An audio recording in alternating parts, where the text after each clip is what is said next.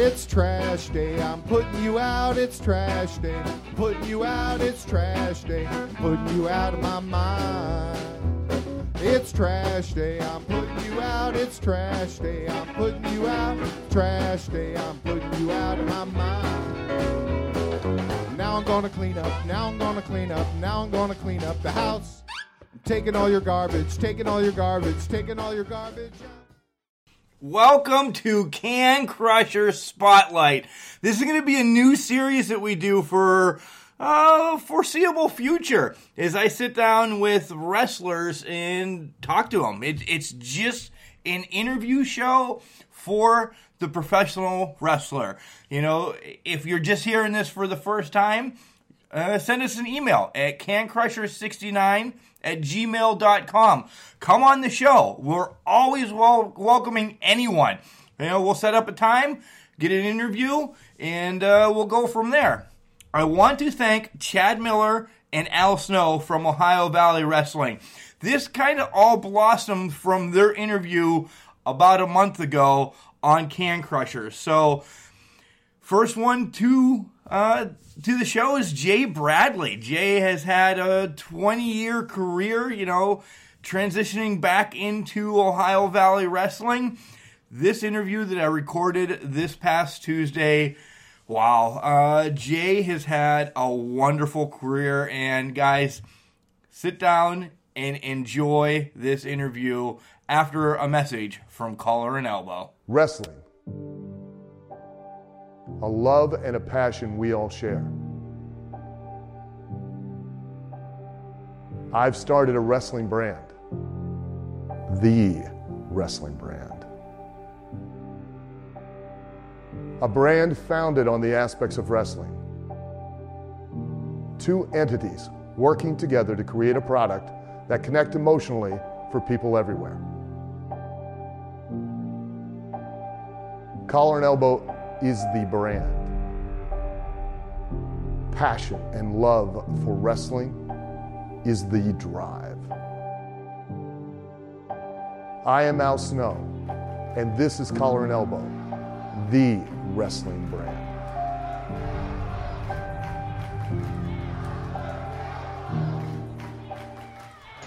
And welcome back to Can Crushers.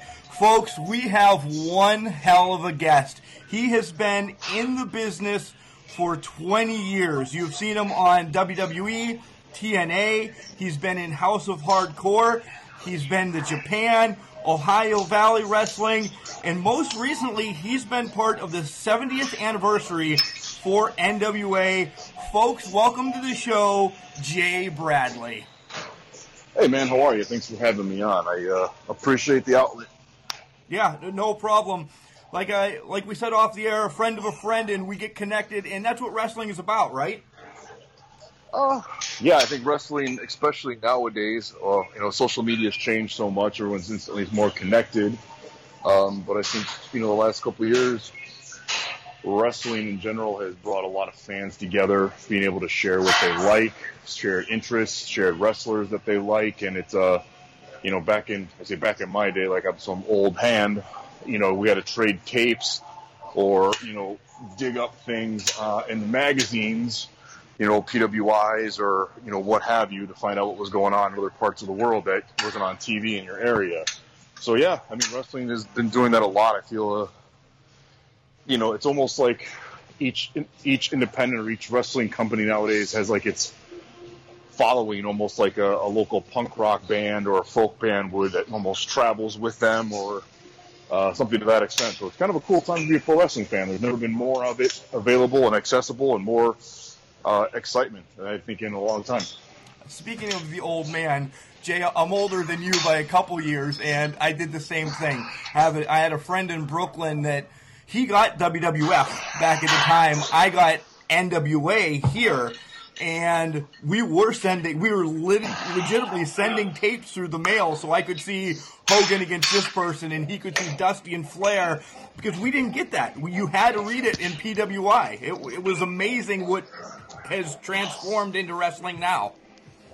Yeah, growing up, I was much more, I was outside Chicago. I was much more of a WWF guy, and as a young kid, it was the larger than life personalities, the presentation, the glitz, the glamour that really stuck with me.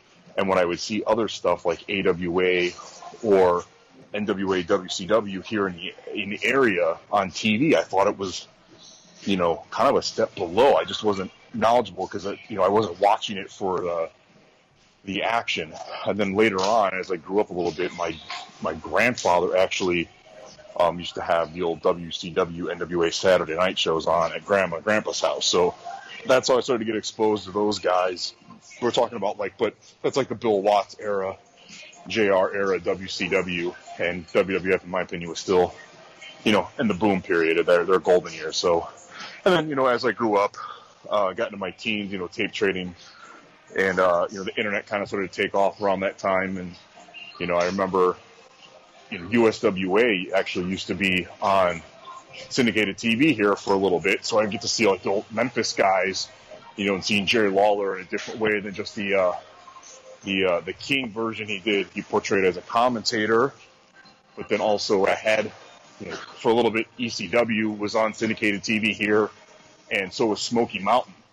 And I was actually just thinking about that, talking about that to a friend, that, as a person at that time was trying to get, thinking about maybe getting into pro wrestling, that I had such extremes because I could watch ECW for the hardcore, the violence, pushing the envelope, and the shock value.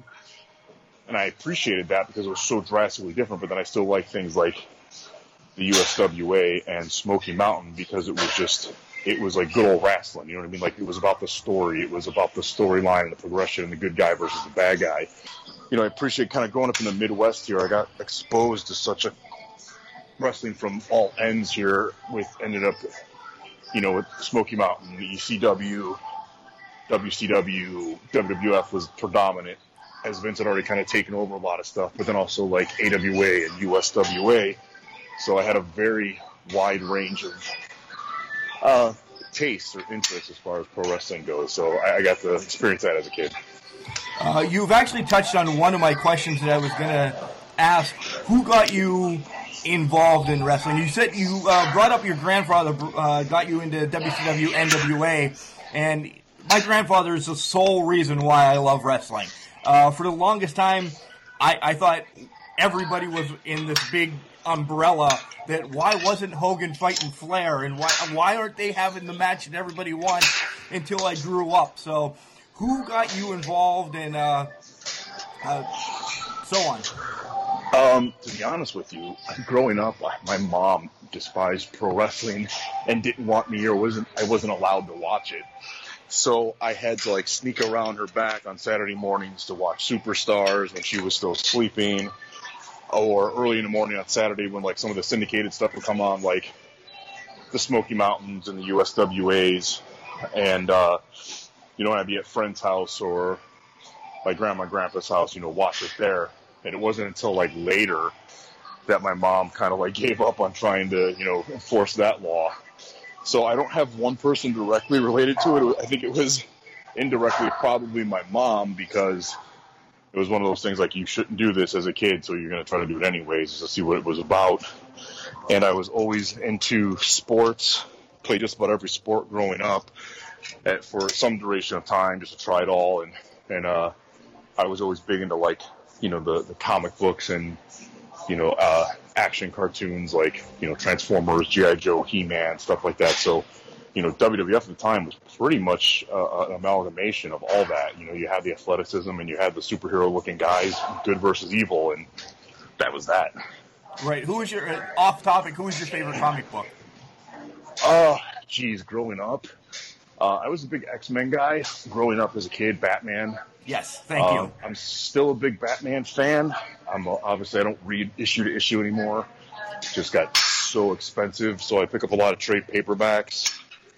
X-Men to me in like the last 10 to 15 years has gotten so convoluted, I don't even know where to begin anymore. So I'm sitting on quite a bit of Batman stuff to read, almost the entire 52 run and Grant Morrison's run. So I'll probably dive into that here in the near future. Wow, you do have a lot to catch up on there. Yeah. Shifting back gears to wrestling, Who did you want to be? It's kind of like a three-part question. Who was your favorite growing up? And if you could have been in that 80s mod, as I do my air quotes, what would your gimmick have been? Who would you have been? Oh, you know what? Like, as who was my favorite, I didn't really have a favorite. I say that as a child, I didn't, because I was just a fan of whoever they were pushing hard, pretty much. Like when Hogan was going crazy, like I was a Hulkamaniac. And then when they started pushing Warrior, I jumped on Warrior's bandwagon. And the same thing, when Jake was cool with the Snakes, I was a Jake guy, So, like, I was very much influenced by just whoever the business was about and who Vince was pushing at the time. That's what I got into. As far as, yes, who I would want to be, that's, I've never been asked that question, but realistically, and to be honest, when I was getting in the business, like, I almost didn't, and I shouldn't say almost, I didn't like being as big as I was, for the reason that a lot of the big guys at the time, they weren't doing very athletic matches. It was much slower paced, methodical, didn't seem too realistic at the time. It was just the style that was predominant at the time. And I looked at guys like more of the Japanese lighter heavyweights, or the cruiserweight light heavyweights. And I say light heavyweight, like, the guys that were like 220 and under, or guys under 200 pounds at that time. And they were just, so you think back, that's like the Ligers, Muda, even a guy, he's like, dare you to say his name, the, Pegasus Kid, Black Tiger, that whole range, the Finleys, and they were just doing things that were just so much faster paced and more athletic, and that's what caught my attention. So that's kind of what I wanted to do. But then as I got into pro wrestling, everyone was like, Jesus, you're an 18-year-old kid and you're 6'4" plus, and you're over 200 pounds, 220 pounds, 250 pounds naturally. You know what I mean? Like, what are you watching this stuff for? And then I got exposed to stuff like All Japan, and then was off to the races with guys like, I couldn't get enough of like Stan Hansen and Doc and Gordy, yes, little Brody, Vader, all those guys that were like the American Gaijin, just over there kicking ass. That were like the smallest one was like 6'2", like 250 pounds. Like they were all just these big ass kickers. So that was what I would have probably fallen into, that mold, back in that heyday boom, just for the sheer size and athleticism that I've been blessed with. And, that's kind of the style I like to employ. A Stan Hansen throwback right now would probably have me marking out across the board. Just saying. Just that ruthlessness that he had. Probably one of my favorite bad guys. So, heels, but, I continue with the bad guys. Sure. So, we're now going to talk about, you trained in Chicago with some huge upcoming stars, and I'm going to let you announce who they are. I know who they are, but for the listeners, that some huge people went to the same school with, and let's talk about that. Okay. I broke into the pro wrestling business out of Chicago in the camp Steel Domain Wrestling. There's a pocket of just incredible talent looking back on it now, 20 years ago. People who were involved with this camp, it was run by a few guys as trainers. Danny Dominion, who went on to do a lot of upper level stuff, but never unfortunately really stuck or got a big shot. Ace Steel, who, early days of TNA, WWE developmental guy, Pro Wrestling Noah, tour for years. Scrap Iron Adam Pearce was there, who's, now former NWA heavyweight champ, and helping run WWE now. And then Colt Cabana, who's just, I think, has really, I'll dare say, revolutionized some portion of the business with what he's done with his podcast, because he was one of the first people to do that, really bring that as an aspect to pro wrestling. And you see what that's become with, because everybody and their son is trying to copy that, right? Including us. Yeah, well, then also, a little guy by the name of CM Punk, who went on to do quite well for himself. There was a few other guys that, weren't any slouches by any means of the word. They just, went about life in a different manner and, settled down, had families, and pursued other things. So, that pocket of talent, another guy that was there helping train on and off was Kevin Quinn. Little known fact, he was one of the guys with Brian Christopher and Scotty 2 Hotty when they were going to expand Too Cool. So he was in WWE for a little bit. He toured Japan for UWFI, Mexico mainstay, Puerto Rico mainstay when that was a sizzling place. So I got a really good knowledge base when I started pro wrestling as a basics, how things were done, and a launching point or a stepping stone to continue my career. And I think Kevin doesn't get enough due because he's got his thumbprint on not only the people I mentioned, like myself and Punk, Cabana, but like a lot of guys. He trained guys out in LA when WWE was affiliated with some camps out there. Like, you guys might know, like Cena, Samoa Joe, Rocky Romero, New Japan mainstay, TJ Perkins, former Cruiserweight champion. So like, Kevin's helped out a lot of people, including myself. So again, like I had a really, really good start in pro wrestling. And I just, I was able to use it as a catapult to get me further with that knowledge base. Yeah, for sure. With the likes of, I'm going to stick with two, Punk and Cabana, that, what you learned and trained with is amazing. Every once in a while, there's an indie federation that I go to monthly. It's called International Wrestling Cartel up in Pittsburgh. And Norm Connors, correct? Well, it's Justin Plummer now bought it from him. Okay. Yeah. Okay, so it was Norm. Okay, I remember Punk and Cabana used to go out there years ago. Yeah, So Norm. Cabana is still probably once or twice a year he pops up, and just to pick his brain is amazing about podcasting. He's phenomenal. Yeah, he took a chance when WWE cut him loose a little bit before they let me, go, and you're thinking that's almost 10 years ago, but he found a niche with his personality and his charisma and his his interaction with people that, people know him for that now. And, think about it then, what was a podcast? No one knew what this was. And he found a way that was something new and different and, that make it original. And, that's kind of his niche now, which I applaud him for. Yeah, I was just going to say the same thing. You read my mind. He's known more, well, for wrestling fans, we know who Colt Cabana is, but his podcast is, listened to by people that don't even like wrestling. Yeah.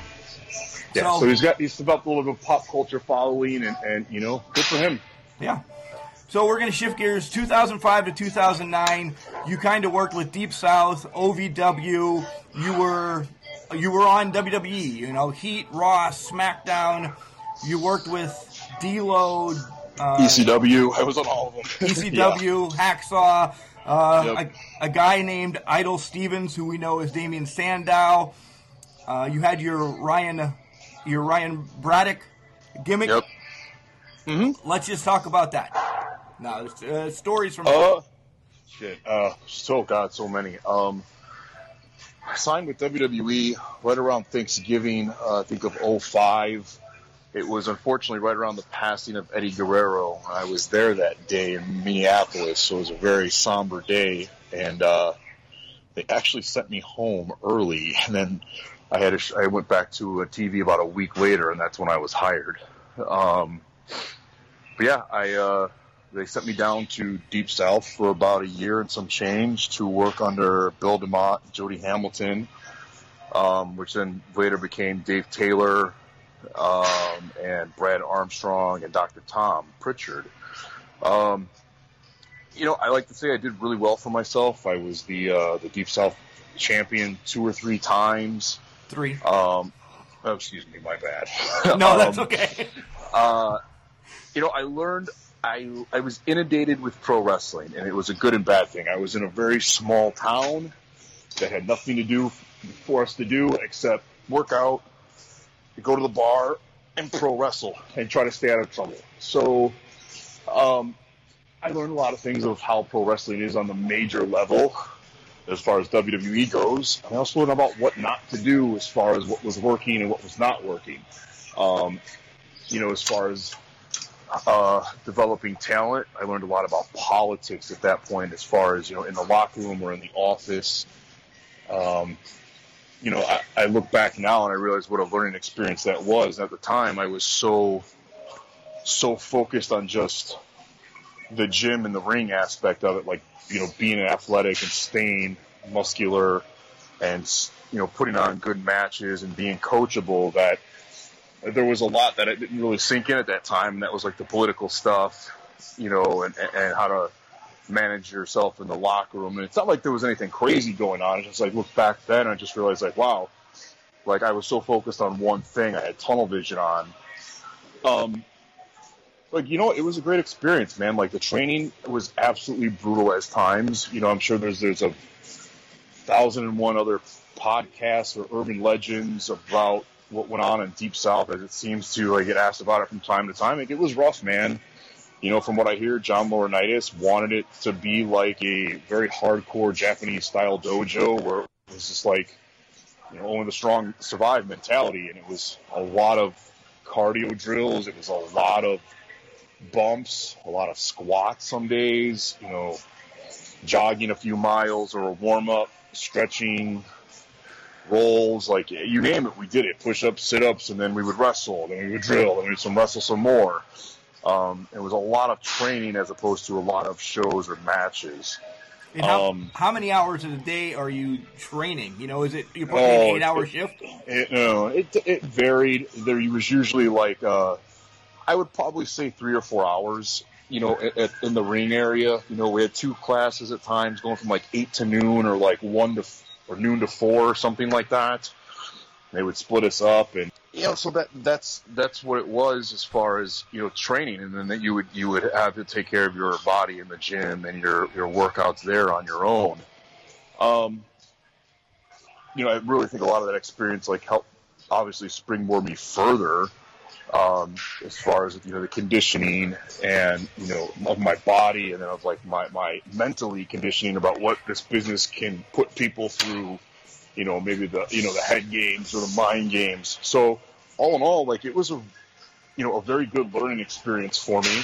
And as far as a mixed bag of experience with some really great things, some really good things, some okay things, and some crappy things. So, that's life. Right.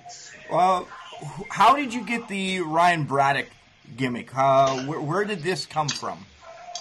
Well, initially when they moved me to OVW, just after Deep South, the WWE office wanted me to change my name, and me and I think a few other guys, I think Kurt Hawkins and Luke Gallows and some other people we were just spitballing names, and nothing was working, and we were at it for a few hours, and then Al Snow was like, "What's your new name?" And I was like, and he goes, "Okay, why don't we just do Jay Bradley?" And I was like, "Okay, that's fine." So I stuck with that for the next few years, and then literally in a very similar fashion, I had just got off the plane to go to SmackDown the day before I was to debut on SmackDown, and Krista Joseph, who was the writer at the time, who now heads up Lucha Underground, called me and was like, "Hey, we need a new name for you. Come up with 3 to 5 names, and we're going to come up with a few, and then we'll see what works." And I don't even remember what names I came up with, and then the writers came up with a few. None of them were Ryan Braddock whatsoever. So I think when they went into the production writers meeting, someone, maybe even Vince, was like, screw it, pal, he's Ryan Braddock, and that's what I got. So that's where Ryan Braddock came from. That's a great Vince impersonation, by the way. We might cut that and use that on several different podcasts, just to let you know that. You got it, pal. All right. So after that run of 2005, 2009 with Deep South and OVW, WWE, and all of those, you hit the indies again, and you, again, huge names that you worked with. Tyler Black, some people might know them. T.J. Perkins. Let's talk about just that 2009 where you were sinking your teeth back into indies. That was a very, I'll say, interesting time because it's like you just get released. For me, I got released from WWE after nearly 4 years there. And going back on the indies was kind of like a crapshoot at the time because it wasn't nearly as booming as it is now by any means. Like, people weren't following indie wrestlers as either a single entity or as a promotion, an indie promotion like they are now by any stretch. So, from a business standpoint, like the money wasn't even there. Like, I think I wrestled Tyler Black, who's now, Seth Rollins in front of like 80 people in Chicago for AAW, maybe 100. Now AAW's drawing sellout crowds. You know what I mean? So it's like it's a drastic difference. Humbling was one thing that it did because it's like, no one cared or no one knew what I had done in developmental because really no one was paying attention to it, unfortunately, because like I said, no one was following stuff like they do now. And so I had to like kind of re-educate people like who I was and what I did and the talent that I possessed. So that was one aspect of it. And it actually, like, I actually took a little bit of time away after this era just to step away from pro wrestling to kind of clear my head and see if it was something I really wanted to continue doing and explore other aspects of life because I had just focused on pro wrestling so long. And I knew that I could still compete in the ring at a high level with high-level talent if I wanted to. I just needed to take a breath and kind of, do some other things for a little while. Oh, okay. That makes perfect sense. We all do that. Trust me. I'm still trying to figure out what I want to start doing. So then you made your way to TNA and you got into the Gut Check tournament where you fought, Styles and Aries and Hernandez and Abyss. So that was actually the Bound for Glory tournament. So I won the Gut Check. So let me backtrack I won the Gut Check. And then from being the Gut Check, I was in the company full time. And then they took all the Gut Check winners, I think it was, and they put us in a tournament. And the winner got in the Bound for Glory tournament. So yeah, but you're right. From there, I went in and wrestled all those guys in the Bound for Glory tournament. Yeah, and TNA. Then you did that for a little bit. TNA released you, and then. It was a year later, TNA kind of signed you again. But when you were in that first time in TNA, I heard stories that you possibly could have been part of Aces and Eights. I actually was part of Aces and Eights, and it was never followed through, unfortunately. One of the horrible loose end storylines that never went anywhere. So were you one of the ones who beat down Sting? I was one of the original 3 that beat down Sting. It was me, Mike Knox, and I'm totally drawing a blank. Yeah, but it was me and Mike Knox and another gentleman.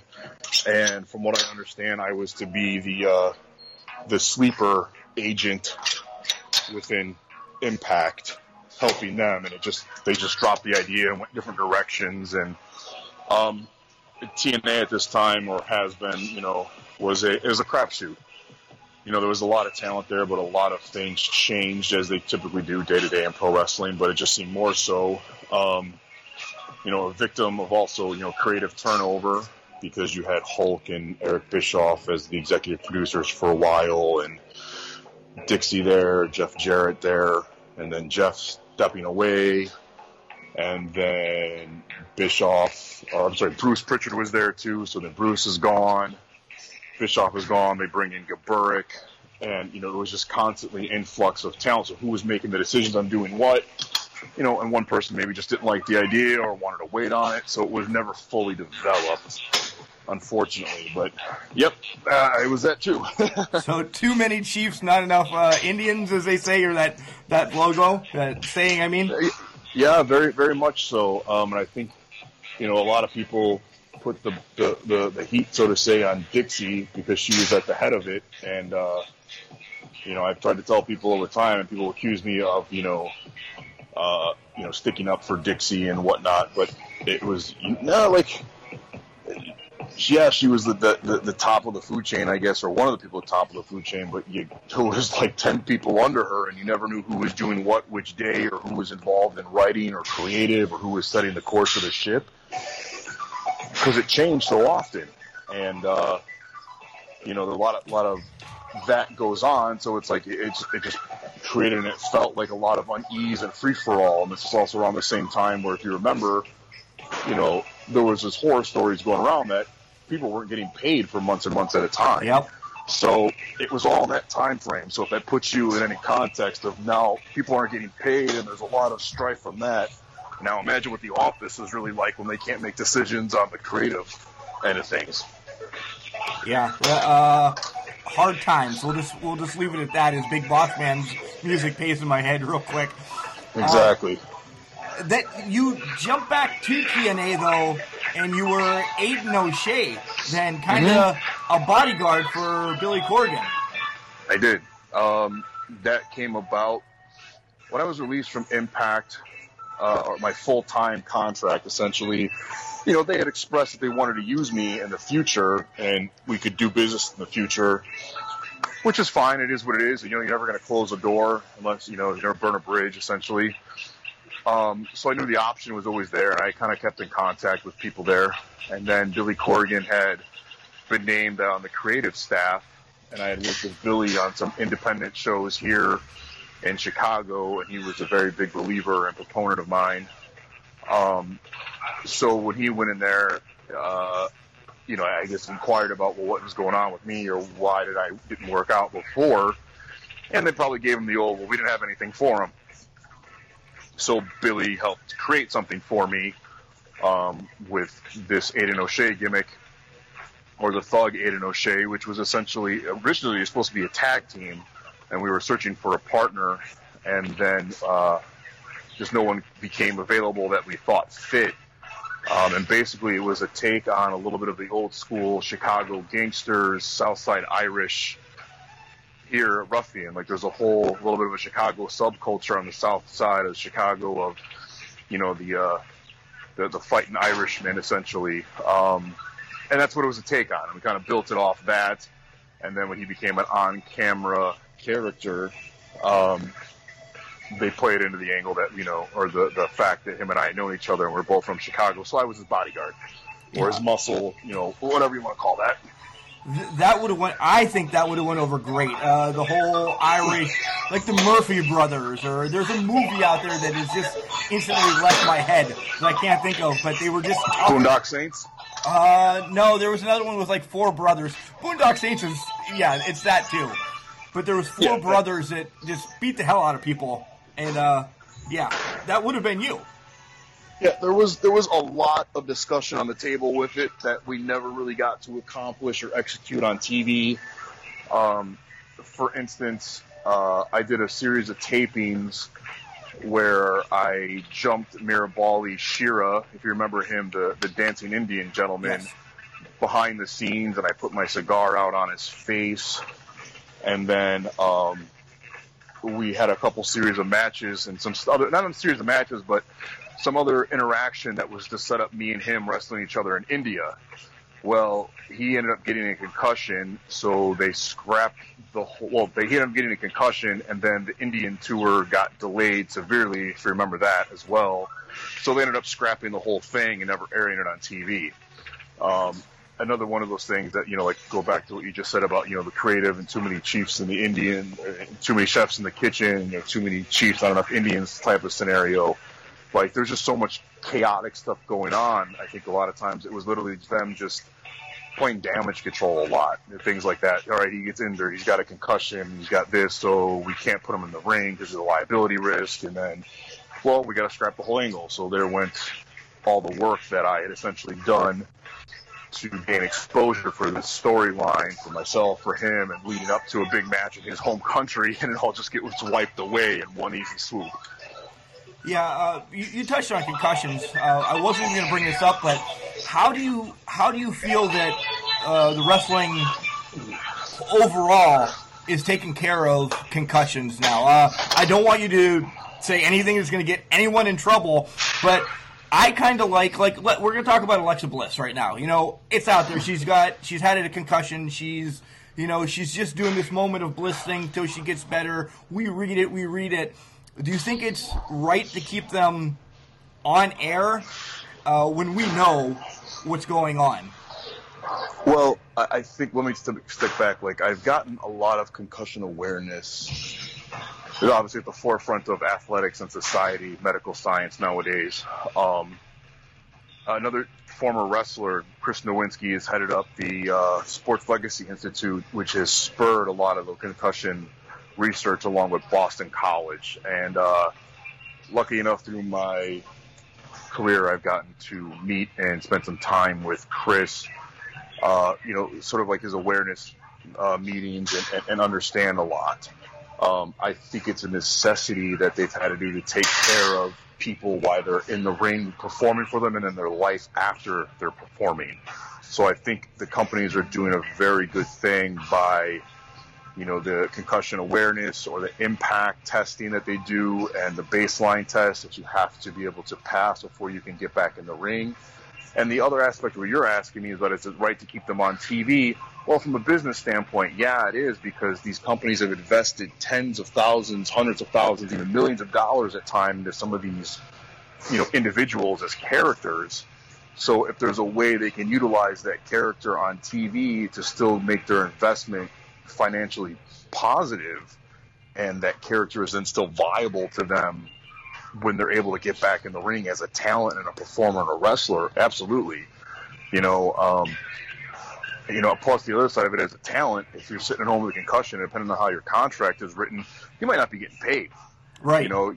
So if they're taking care of guys while they're out financially still, or if that's the way they're doing it, is keeping them in, as a commentator or as a talk segment host or a GM, again, that's just them taking care of both the talent, helping them out so they can pay their bills and still make a living, and also them taking care of their investment from a business standpoint.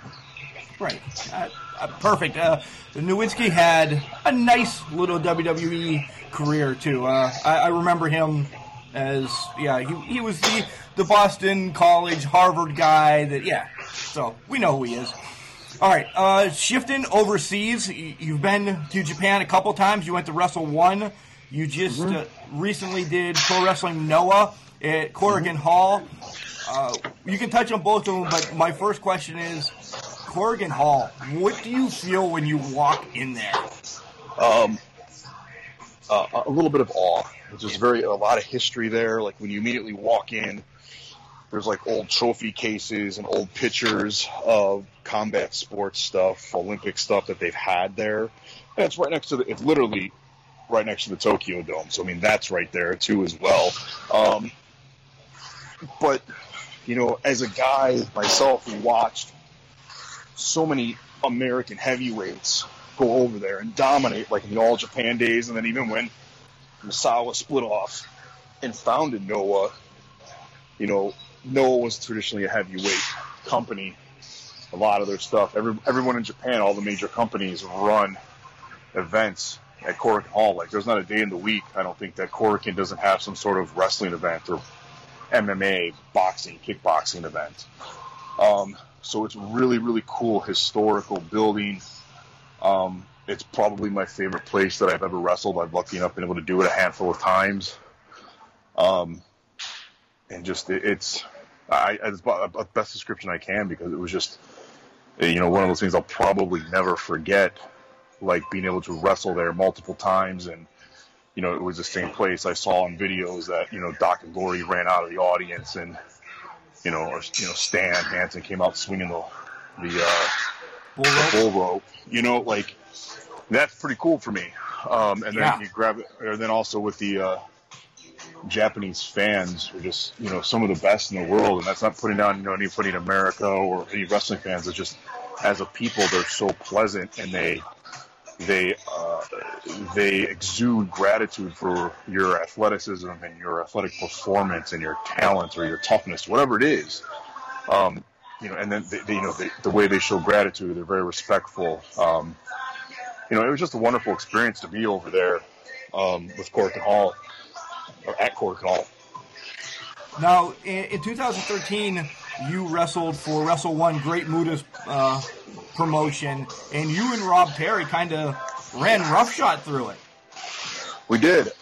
That was actually put together by Jeff Jarrett and a gentleman by the name of Jimmy Suzuki, who's been he's been around pro wrestling in the States and in Japan for years as like a liaison. And Muda's company was just starting off. They had broken away from All Japan at that time. And Muda was doing his own thing, and he wanted to, get a little bit of a rub from the American talent, or have a place to send some Japanese talent like Sonata, who is booming in New Japan now. He was one of Muda's proteges, and they sent him over here for about 6 to 9 months. So as part of that agreement, they wanted 2 American heavyweights, and Jeff Jarrett suggested me and Rob Terry. That was the second time I'd been to Japan, but the first time I really got to stay for a significant amount of time and do a full tour. And I really fell in love with the country, man. Like, Muda was just a phenomenal boss to work for. He treated me like a king. We worked. I got, one of the things that I'll probably remember forever is me, Rob Terry, and the Great Muda working out at the Great Muda's gym. I don't know how many people have been able to say they did that, but I've got a picture of, me flexing like a moron next to the Great Muda at his gym. You know what I mean? Like it's going on my wall someday. You know what I mean? Like that's, when I start, hang it up and start putting things on my wall that I've done, it took us out to eat many times and just till we were fat and drunk and happy, I had a great time on that tour. I got to tour with, Takayama, who was a big influence on me, and besides Muda on the tour, just a lot of high caliber talent, because they just train and take the business so seriously over there. Like, they don't allow slouches, they don't allow people to be complacent. So I really liked it. And how about Pro Wrestling Noah? You just there? I did, yeah. I did 3 tours in Noah about a year ago. Been in discussions to hopefully go back. It's just nothing definite. I've also talked to some other companies like All Japan. It's a matter of dollars and cents. Always is, isn't it? Yeah, it really is. And a lot of people don't realize that this is a business. And it's like, getting my big ass over to Japan for a month or 2. Well, there's a $2,000 to $3,000 price tag on that in airfare alone. So that's part of it. They got to make dollars and cents, and the company's got to make money. But beyond that, I think Pro Wrestling Noah was probably in one of my top experiences in the business. It was a company that, even though it's gone through significant changes since Misawa's passing, it was a company that I've always watched a lot, and I got to have some, it was a great personal experience and a great professional experience, just living in another country, exposed to the culture daily, the people, and then just some amazing talent. The guy that's their champion now, Kaito Kiyomiya, he's like a 21-year-old prodigy as far as pro wrestling goes. And I got to wrestle him in some tag matches, and just great talent on his end. Had a lot of fun wrestling him. And beyond that, I got to wrestle guys like Sugiura one-on-one, who just lost their heavyweight title at Korakuen Hall. I wrestled him one-on-one. Wrestling with Marufuji, Go Shiozaki, Nakajima. I pretty much wrestled the best they had, and, was right there, toe-to-toe with them. I know I impressed a lot of fans. To this day, I still get a lot of tweets and interactions on social media asking when I'm coming back, or asking Noah to bring me back, and I'm compared to guys like Bison Smith and Terry Gordy to the Japanese fan. So, we'll see what the future holds. I would jump at the opportunity to go back to Japan for any company, particularly for Noah, or even All Japan, New Japan, whoever it would be, just for the fact that I really was, enamored in all of the culture and the wrestling style over there. I loved it. That compliment of being compared to Terry Gordy, Jay, I would think that's got to probably be up there for the best thing that's ever been said to you. Yeah, it is. It's up there, and it's one of those guys that I've always tried to. I studied a lot. I don't want to say stole from, but we're both in the same height and size range. And he was one of the guys that I studied a lot to see what I needed to do to just not do what he did, but, you know, how did he get so successful? Why was he so memorable to this day with an older fan or even a Japanese fan? Like, you know, it was his intensity. It was the way he moved. You know, like, he was just a big old mountain man, you know, and I'm a very big, thick, you know, broad, you know, boy from the south end of Chicago that, you know, so we have similarities, you know, so it's a big, you know, a notch on my belt, so to say, but that's also a lot to live up to, you know? Right. Before we jump into the main reason, because Chad Miller and Al Snow would kill me if we didn't talk about OVW in extension, you know, talk about what you're going to be doing there and everything. I'm going to break and say, all right, you grew up in Chicago, so your Cubs are a White Sox fan. I am a White Sox fan. So you're pulling for Machado then, right? You know what? I would take him, but I would much rather have Harper. Okay. You know, and that's just me. I just lean more towards Harper. I like him as, you know, nothing against Machado. I think I'd rather have Harper with what he brings to the table on the Sox. Well, this conversation is now over because I'm a Tigers fan, and I just can't talk to you anymore. No, kidding. The Tigers are putrid right now in the rebuilding stages. So, all right, OVW. Let's talk about what have you seen? This is the big one for me. The differences between when you were there, owned by Danny Davis, compared to owned by Al Snow. Al's been in it forever, more or less, but now being the owner, you know, what do you see different there? No, you know what?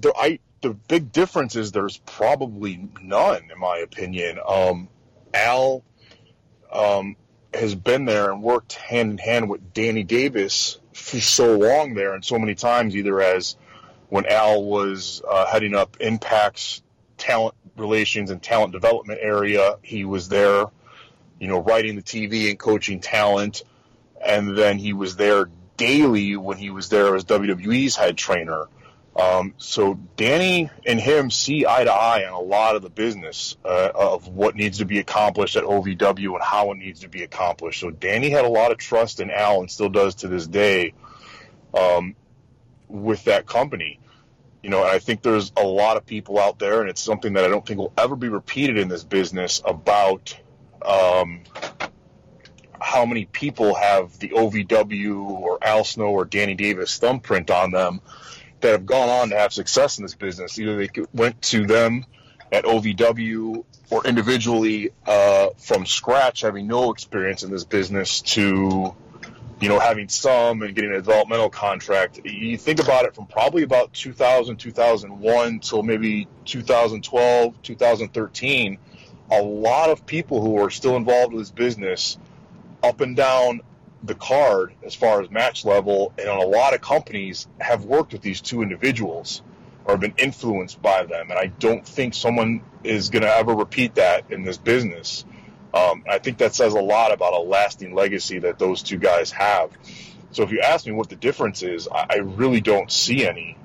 Al's very hands-on, training people, getting in the ring, as far as booking the matches, involved with the TV development and production, and producing the show. So, I mean, I've been there for both. I've seen it both. I've worked with them both a lot. And I think OVW is moving into a very, very positive direction.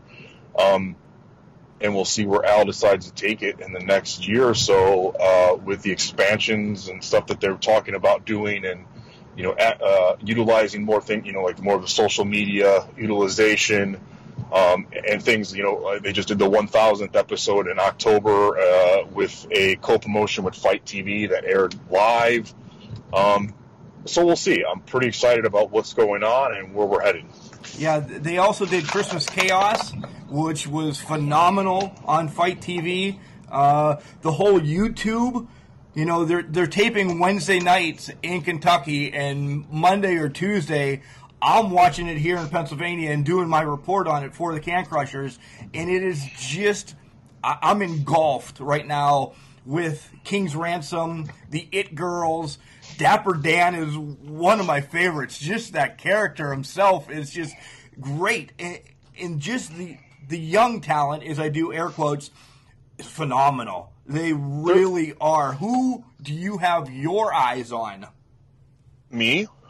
On you? Of course you. Of course Just me. It's the only one that matters there. All right. Well, all right, others. What I was about to say, too, is the one thing that I think I've always found very endearing and for me with OVW is I'll go back to something I said earlier in our conversation about I had a very wide range of pro wrestling exposure from like Smoky Mountain, ECW, NWA, AWA. I had that all kind of coming at me in Chicago and accessible to it, watching a little bit of here, a little bit there, more of this, less of that, what have you. And the one thing that I've always really liked about Danny Davis's and Al Snow's approach to pro wrestling is you want to have a little bit of everything. You want to have something, you need the serious pro wrestling, a little bit of like maybe the more of the violent stuff, the hardcore stuff from time to time, the women, a little bit of comedy, big guys, little guys. Like, I know that's one thing that Al is always looking at is like, you want to have a little bit of everything. It's like kind of like the circus, we got the clowns, the dwarfs, the elephants, the lions, the tigers, all that stuff. And I think that's one thing, like from my perspective as a kid and as a fan, I saw all that, and it's not just a one type of a match at OVW. It's not just you're just going to get straight wrestling here, or you're going to get a lot of hardcore here, or a lot of like weapons here. It's not going to be all girls. You're going to get a little bit of everything, a little bit of a mixture, and I think Al and Danny in the past has done a really good job with that. First of all, I got to get this off my head. Al Snow running a circus or a carnival or something after we spoke kind of is very fitting. It really is. So he specializes in herding cats too on the side. I don't know if you realize that. Training dolphins is another thing Al does for fun. It's quite interesting. This is for real, right? Yeah. I thought he was joking about the whole dolphin thing. I let that go, but that's for real. Yeah. That's unbelievable. You just blew my mind. So let's talk about, but what are you going to be sinking your teeth into in OVW? Are you coming in, balls to the wall, back to the show, taking on whomever champ may be? I'm coming in to do my thing. I definitely feel I call myself the best heavyweight in the world, and I definitely feel like I'm up there. And how do you do that? You got to go out there and prove it. So if I got to go out there and knock some people's heads around and throw them around and use my size to my advantage like a heavyweight would, that's what I'm going to do. I know Abyss is still the heavyweight champion there. I am a former 2-time OVW heavyweight champion. I'd like to be a 3-time because it is, say, heavyweight on there. Like I said, I think I definitely fit the bill at about 271 pounds. Slightly. And, there's other things there that I haven't done. I've never been an OVW tag team champion. I've never held the TV title. So what we do in pro wrestling adds up to wins and losses. The more you win, the more titles you get, the more money you get, the more fame you get, the more money you get elsewhere, and the more opportunities you get elsewhere. So that's what I'm looking for. As far as else, I'm pretty excited that, yes, Al Snow has asked me to venture into the world of coaching and training. So it's a very early stages of getting everything in line with the curriculum and the programming, but it looks like I will be venturing into that in the future at OVW. I think with my resume, it puts me in a very unique position due to my experience. I've worked for 3 different Japanese companies. I've toured there numerous times. I've done a New Japan dojo stay when they had one in Los Angeles. I've been contracted to WWE and Impact. I've toured Europe.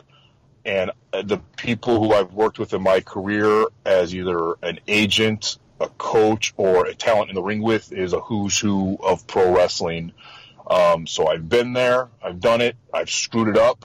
I've been fired. I've had to fix it, go back, do it again. And I have a very unique skill set because of that. So I look forward to passing this on to future stars and helping them get opportunities when I'm old and gray and I can't, do what I do in the ring anymore. Yeah, and if you've listened to the podcast, folks, the list of names that have come out of Jay's mouth is unbelievable. 20 years in this business, and 20 more? If I'm lucky, Right. I don't doubt it. I mean, Ric Flair's been doing this well into his 60s. A guy like Bill Dundee as well. Gypsy Joe was still bumping until the day he died, I think. So Yeah. you never say never in this business, and I've learned that to be very true. So we'll see what the future brings. And I mean, even Rip Rogers is in the ring down at OVW with his class on the weekends, and he's coaching still, and Rip's over 60. So God bless him. 2 more quick questions, and then I'll give you free form. What advice do you have? What advice are you going to give, as when you're turning into this trainer to, people wanting to get into the business or young into the business? Advice. Take this seriously. This can be a wonderful business. It can be a horrible business. It can be a wonderful experience, or it can be a really bad one. And I mean that, like, it can consume you. It can take over your life if you let it. Or it can be something that enhances your life and lets you do things you never dreamed of. Traveling the world, traveling the country. I've seen about almost every state, about 42 states I think I'm up to, and I've been to like 12 or 13 countries, all from pro wrestling. But you have to dedicate yourself to it. And I mean, it's what you eat, what you put in your body, how you train your body, what you're studying. As far as to make yourself better, make yourself more athletic, make yourself more marketable to a smaller company, a medium company, to a large major company. It's all these things. But on the other side of that same coin, you can't let it consume you, because then it could be like a horrible girlfriend or a horrible boyfriend that just treats you like shit. I've been on both ends of the coin. I've flipped that coin back and forth a few times in my 20 years. But look, if you're not willing to put the time into this, and if you don't have the passion for it, it's probably going to eat you alive, and you're going to waste a lot of time, and you're going to beat up your body.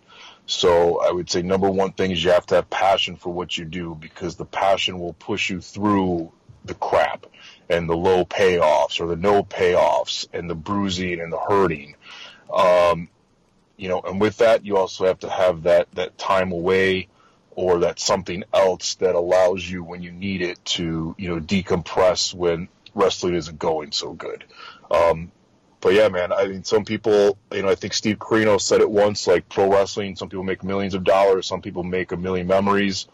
I'm definitely well past a million memories. I'm not quite at $1 million yet, but I've lived and experienced a lot of things that if you would have told, like, 13, 14-year-old me who was daydreaming and, like, freshman year of high school, I would experience these things, I would have probably laughed at you. But I've gotten to do a lot.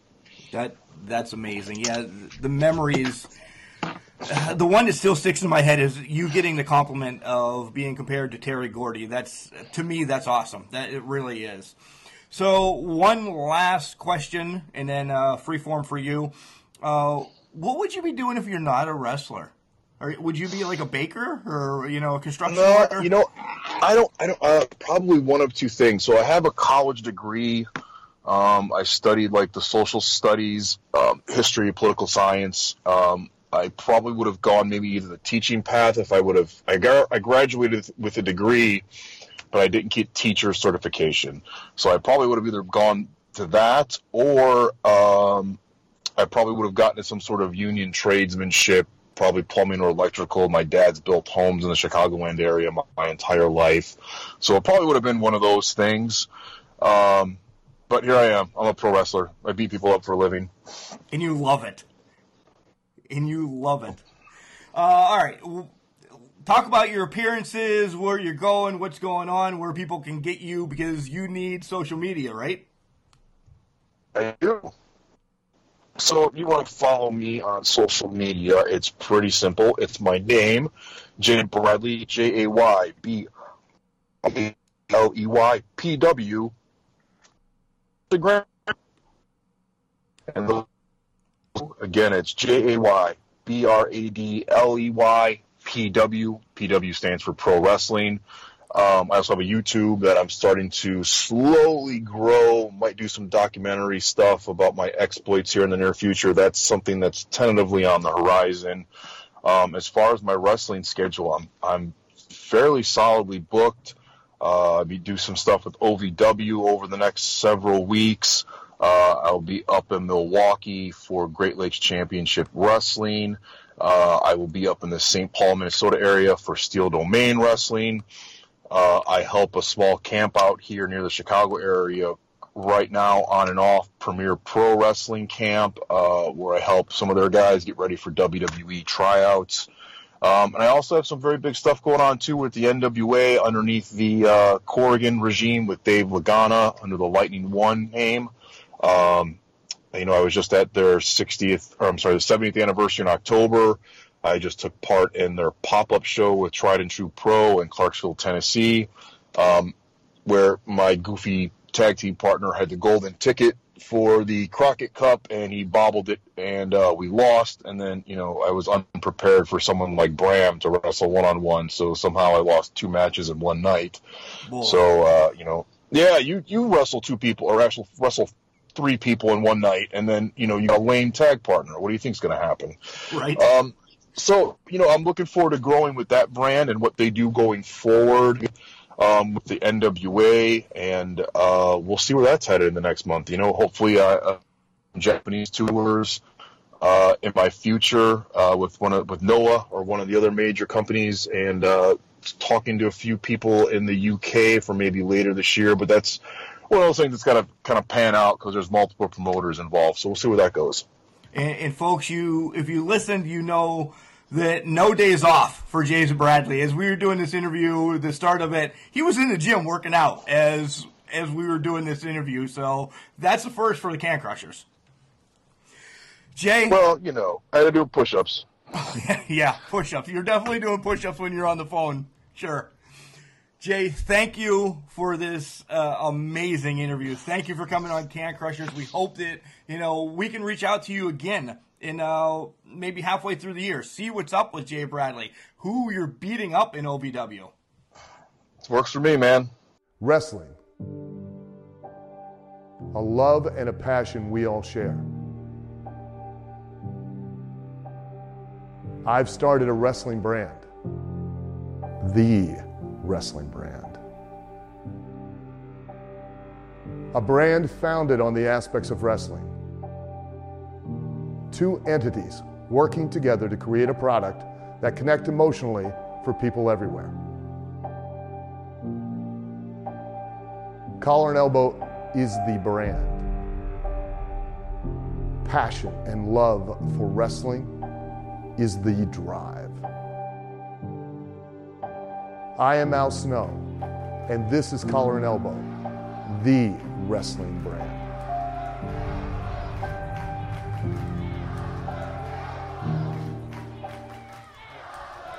How about that?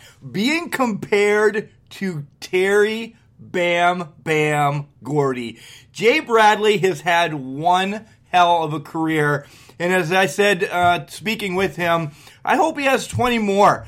We have seen Flair, and there's several others that, as we said during the interview, that have wrestled late into their 60s. And Jay's got that frame that he could really be able to do that.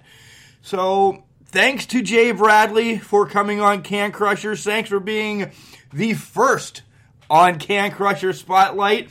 We'll be back next week with another professional wrestler to be on the Spotlight. And you'll find out on Wednesday's show who it is. Thanks to Al Snow and Chad Miller for making this all possible. Guys, have a wonderful weekend. If you're caught in this snowstorm that we're going to be getting here, get your shovels out. Or just stay in the house and crack open a beer. Have a great weekend, everyone.